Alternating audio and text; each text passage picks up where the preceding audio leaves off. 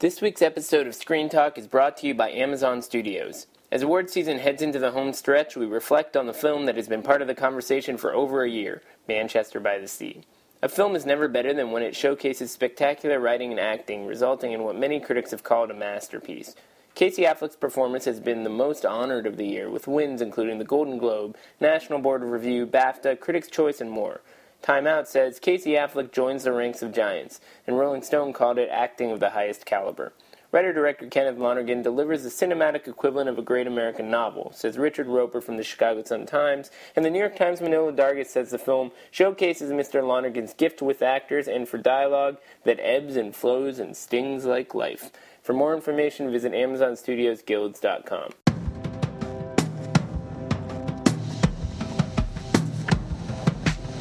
Welcome to Screen Talk, IndieWire's weekly podcast. I'm Eric Cohn, the deputy editor and chief critic, joined as always by Ann Thompson out in Los Angeles. And Ann, we're just a little over a week away from the Oscars, but I have to tell you I'm having a hard time finding anything new to talk about. So I figured maybe we should spend some time just looking at the rest of the world. I mean, there's plenty of other things for us to focus on. We've got that crazy Donald Trump press conference dominating headlines, which feels like the movie that just won't end.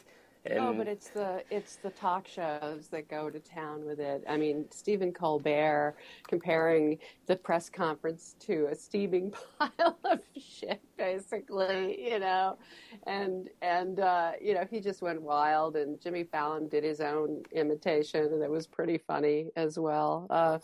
It's Saturday Night Live is the gift that keeps on giving. Thank you, Donald Trump. Yeah, I mean, if there was ever a time when comedy could be both cathartic and informative, it's this. It's funny to compare it to what happened with satire news shows in the Bush era, the kind of rise of Jon Stewart and the way that parody news suddenly became a great way to just process the news. Now it's like, it's more about just giving us some way to check ourselves, to come back to reality.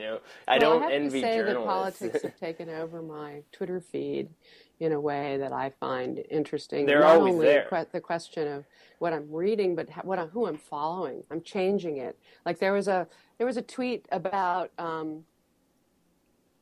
Kate McKinnon meeting with Hillary Clinton, and there was a literal photo of them together in a New York restaurant, and I started following that White House correspondent, things like that. Right. I don't envy journalists who have to just go up against Trump 24/7, who are on Trump duty, but what's interesting about it is that it's just such an unpredictable environment because it's not being dictated, the administration is not necessarily being dictated by, rational maneuvering. I mean, to say the least. I mean, it's like, the quote-unquote policy of our government is so erratic that it's less about trying to pull apart what people are doing and why it's bad than it is just sort of coming back to the real world where even if you don't agree with somebody, there has to be some sort of common ground where logic matters, And that's what I think is kind of fascinating. It's like, all of a sudden, John McCain makes a lot of sense. He seems like a pretty reasonable guy. Remember those days when he was the awful opponent to Barack Obama, or certainly the George lesser... Bush looks relatively civilized. I mean, he's adorable, right? He was a charming idiot. That's where we are, but it's even scarier than he was, and he was corrupt, and everyone knew it. So we shall see. But that's what's the constant distraction from everything. But it's the last. What else are we talking about? Well, we did a story on Broad Green. Basically, we were tracking Buena Vista Social Club sequel from Lucy Walker, which very unusually got pulled from Sundance. Most people are trying to get into Sundance, and Lucy Walker was very happy to get into Sundance and was very unhappy when her movie got pulled. And so we checked into whether there was a sort of larger pattern of behavior over at Broad Green, and we decided there was. Well, I thought that was another good story, sort of in contrast to the Oscar conversation, because this is a company that doesn't figure into this Oscar season conversation at all, although since it launched has had those kinds of aspirations, and it's been kind of fascinating to track, whenever there's a new player. I think the natural starting place is skepticism.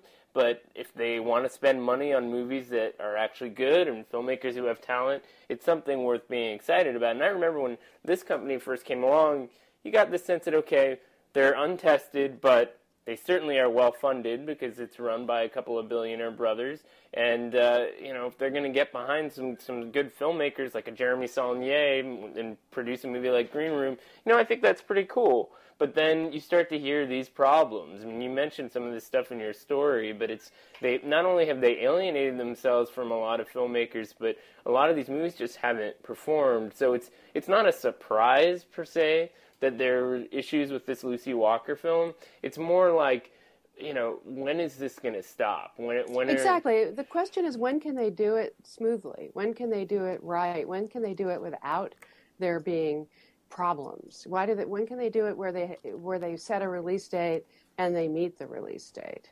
And so it seems to be a combination of hiring people who don't know what they're doing and not leading them very well, and hiring people who do know what they're doing and then not listening to them very well, and then they leave. Are you sure you're not diagnosing the Trump? This isn't the Trump administration we're talking about here, right? It does sound like the gang that couldn't shoot straight. I mean, it's the same hubris, I think. It's the same idea that we know how to do business. We're smart. And what a couple people have said is that people. I've watched this happen so many times where you have someone like Bob Yari, these people, Jim Robinson, these people who come in from outside who are successful in another business, who think they know what they're doing, and they think that they can change the rules. David Putnam was another example, and they can't. There's something about Hollywood that works. It's a relationships business, and one of the things people kept saying to me was that the Hammonds just didn't seem to care about that. Well, I think you had a great businesses are based on trust and wanting to go back to work with that person again. Right. And that's something you have to build. You can't quantify it. You can't, transform that into a line item. You have to basically be creative and innovate and understand. You had this great quote from an anonymous source in the piece where somebody said, you have to know the rules in order to break them. When you look at a company like A24, they don't have as much money necessarily as Broad Green, but that was a well-funded outfit. And when they came along, it was a similar kind of thing. It was like, they're untested. What's their plan? How are they going to pull it off? And now they found a niche, and it's different from other companies that are out there, and it works. And they're innovating in smart ways in terms of figuring out how to work with DirecTV or the stuff that Meg and IFC are doing to figure out the multi-platform release plans that they have. That's smart. But the production of movies, the financing of movies, someone like Megan Ellison has come in and been very smart about what she's done, and she has good taste, and she backs good filmmakers, and she's building a distribution company now, because that is what people who invest a lot of money in films eventually want to do, because they see how much of their money goes away to the people who are releasing their films for them.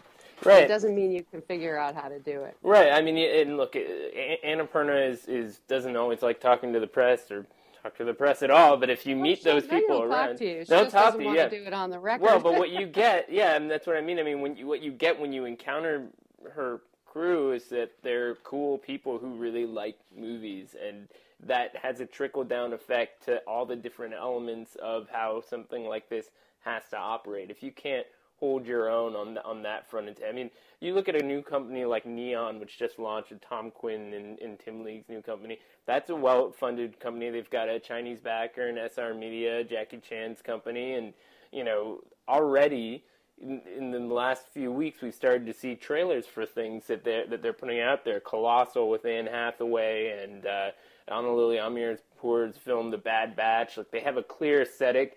I think the trailers are well done. Like, there's a certain kind of sensibility they're going for. Professionalism. Yeah, but there's just something also that's like a blend of in the business, whatever. No, of course. But the company just arrived, and already there's a vision to it in which it's not just about. I mean, sure, there's a business model, but there's also a sensibility, and if the sensibility is not clear, I think it just ends up affecting in general how people relate to what you're doing or don't relate at all.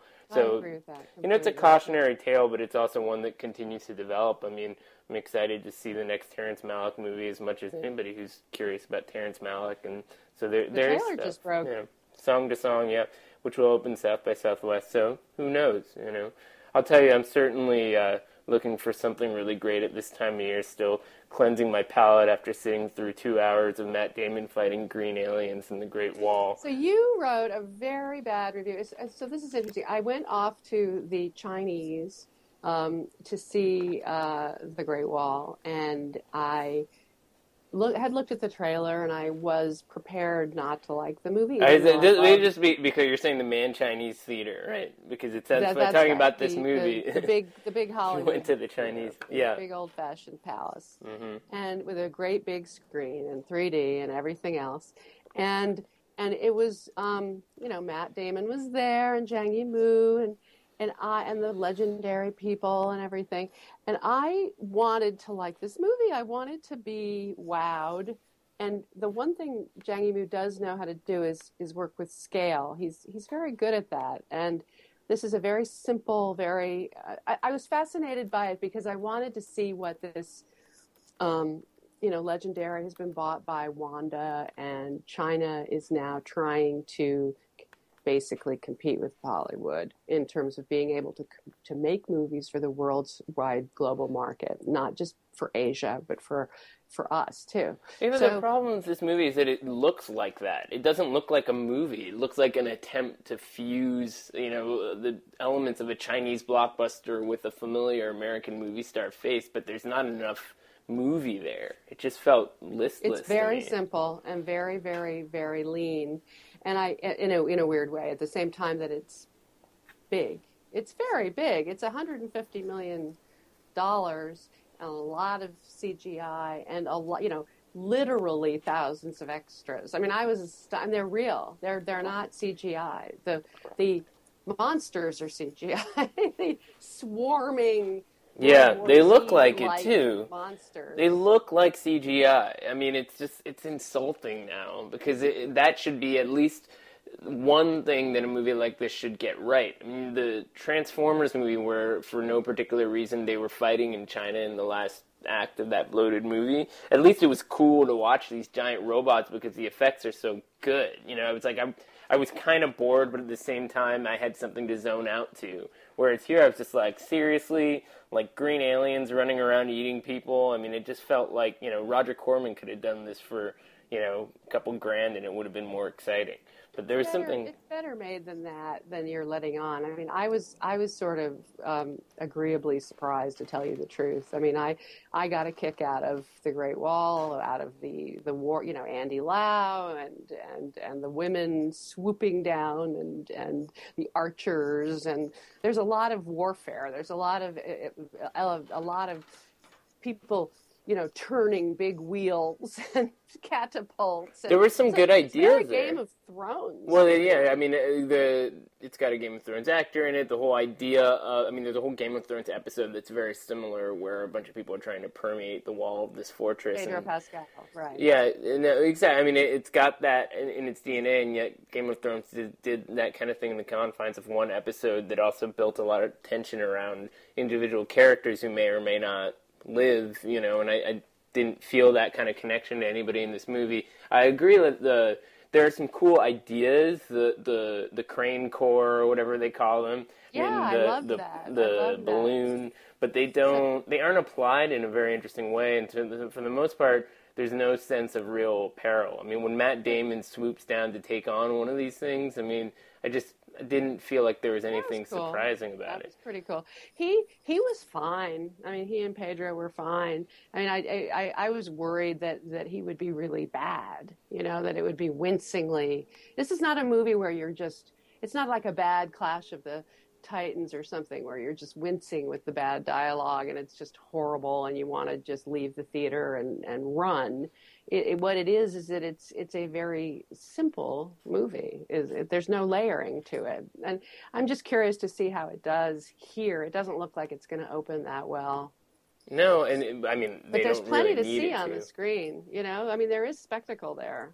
It's just so boring. I just was, I was like an hour after the initial premise was established. I'm like, okay, they're still trying to figure out how to like control the monsters and kill the queen. And There's this silly thing where they're sort of dangling this one piece of uh, a magnet to dull the beast. That part was pretty silly. I mean, and that kind of thing goes on for a bit. I thought it was just sort of, there were so many random aspects of a movie like this too, where it just felt like nobody really knew exactly what they were getting themselves into. Like Willem Dafoe, I'm sure he got a nice paycheck, but playing the kind of kooky villain of sorts, trying to smuggle black powder out of the fortress. I mean, it's just, there's nothing for him to do in this movie that actually lets a serious actor do something legitimate. And with Matt Damon, I don't know. I mean, do we think that movie stars now just think it's good business to work with these Chinese? I mean, to be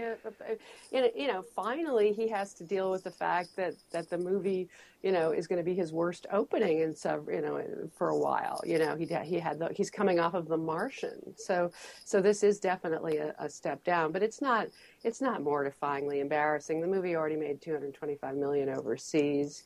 They'll squeak by. I mean, it's not supposed to be a recouper. It's supposed to be a tentpole. But most of the people at Legendary who made this movie are gone, and Wanda's in charge now. So we'll see what they do. They're all going to learn basically what they're doing as they go. It's another case of outsiders trying to learn what Hollywood does well. Except, Eric, Hollywood doesn't do it that well anymore. I know. So, this isn't any worse than the worst kind of Hollywood movie that would have been made with this material. No, I know. It's just unfortunate that's just the paradigm right now. I mean, do we really want the kind of alliance of China and Hollywood to be just yielding more of the same instead of They're trying to figure it out. Because I actually think Zhang Yimou is a lot better filmmaker than a lot of people, the Hollywood people, would hire. And I'll take the spectacle that was in this movie. I got a kick out of it. I hadn't seen it before. Not the monsters, not that, but the actual battles and it reminded me of an old Sam Spiegel kind of 60s international spectacle movie, like an El Cid or something like that. That's what it's like, and in its old-fashioned qualities, it's probably not going to be commercial here.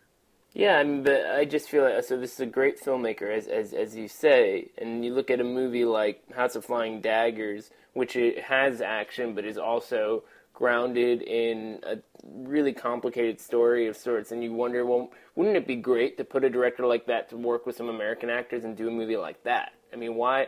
I just get frustrated when it's like the default is something that needs to play to the masses, so the assumption is that it has to be dumbed down and as you say, old-fashioned.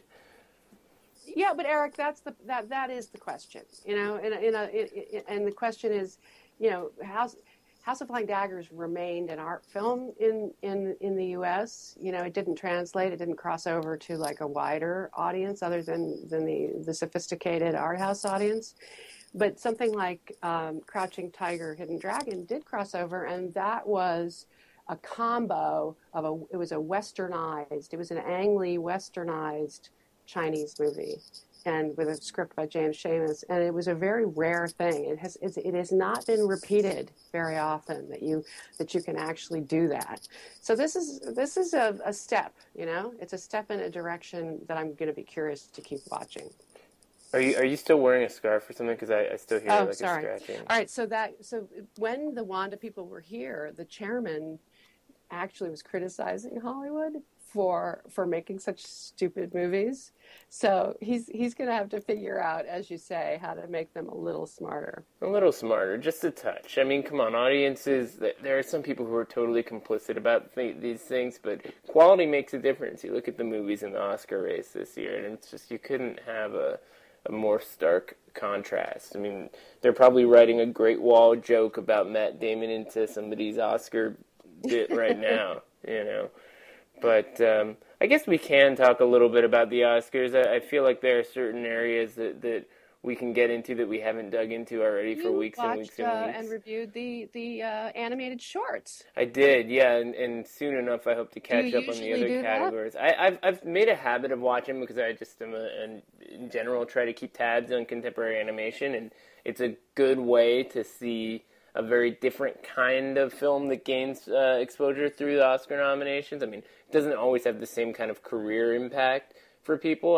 but I think it's cool when, for example, last year, Don Hertzfeldt got nominated for the second time for his last film, and things like that, where these really great artists who don't necessarily make work that tends to rise up to the same level of exposure get these kinds of nominations. It can make a difference for at least a short period of time in terms of how we see them.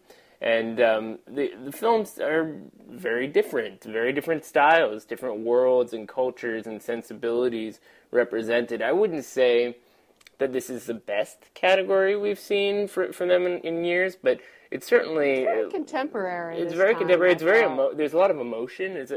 I mean, I don't want to use that word sentimental, which you see as a pejorative, but there's a lot of tearjerkers. There's two shorts that I think are vying for the win. One is the Pixar short Piper, which is just adorable and incredibly well made. I mean, if you think about what it requires to get the ocean and the bird and the feathers. It's really cute, but it's like cute in service of some really amazing technological storytelling animation. Too. Yeah. So you've got that, and then you've got this other movie called Pearl from Patrick Osborne, who was also nominated for Feast, and it's also a virtual reality movie, but I didn't look at it in that form.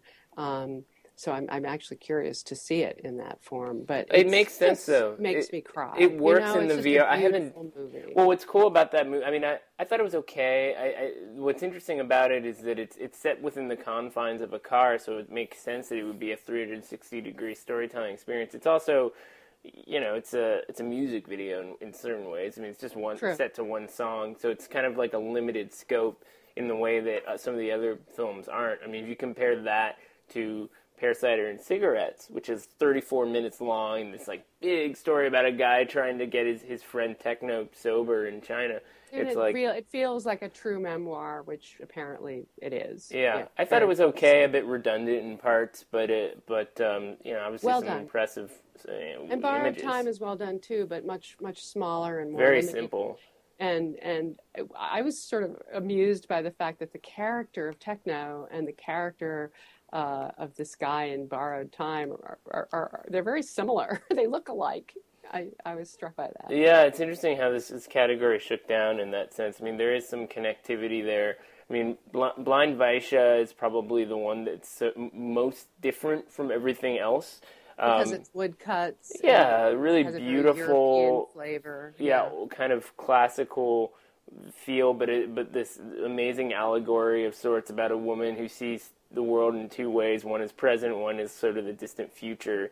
And it's got a bit of a clunky finale where it explains what that means, but I mean, visually it's quite striking. So there's a nice range here in certain ways, and obviously, as somebody who likes to root for the underdog, it feels a little bit weird to say that I'm rooting for Pixar, but I do think that overall, it's the strongest piece. I mean, just from the way that they tell this story, wordless story with a very natural arc, to the technology in place that really makes it look like real birds running around doing this. It's unbelievable. It's the best accomplishment. If you know anything about animation, it's as unbelievable as something like The Jungle Book. But they're doing it in close-up. There's a little tiny bird getting washed over by water and being covered with sand and dipping into little shells. It's like the highest possible degree of difficulty, and also the way that they have the little expressions. I mean, it's just brilliantly done. You can't understate the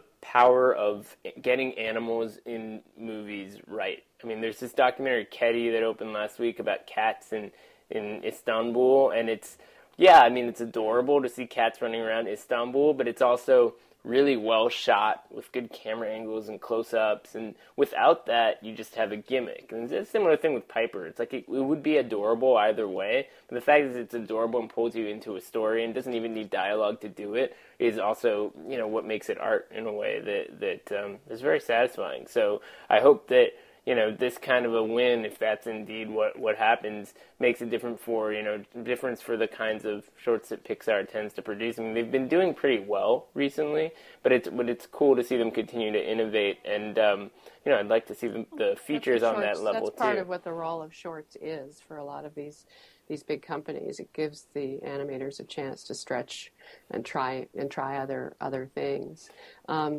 And as far as Oscars go, all right, we're in the closing stretch. I'm doing my predictions piece on directors and Best Picture. Ballots right due now. Tuesday at midnight, something like that? You'll be coming out, and we'll be going to cover some parties, the Indie Spirits, the BAFTA party, the Women in Film party. But before we get to that, IMDb party, can I just party. wait? Take a few steps back. Having parties. Well, when we get into that next week, but I mean, I feel like it's worth looking at this looming deadline right now because it's so close. I mean, this is the crunch time of all crunch times, right? Because by the next time we record, it'll be over. If you're watching from my point of view, as I sort of expressed last week, if I were just a consumer or even someone in the industry looking at the various trades and the various newspapers like the LA Times and the Washington Post and the New York Times and so on, I would just be rolling my eyes with fatigue at this point in terms of reading another story about Denzel Washington or Viola Davis or the lyricists behind, La La Land or whatever. But that's what's going on. They're still, they're still lobbying hard. This is when the ballots are in the voters' hands. They're due on Tuesday, the 21st at 5 p.m. And, so this is the last stretch. They're trying to influence the voters, remind them of what they liked.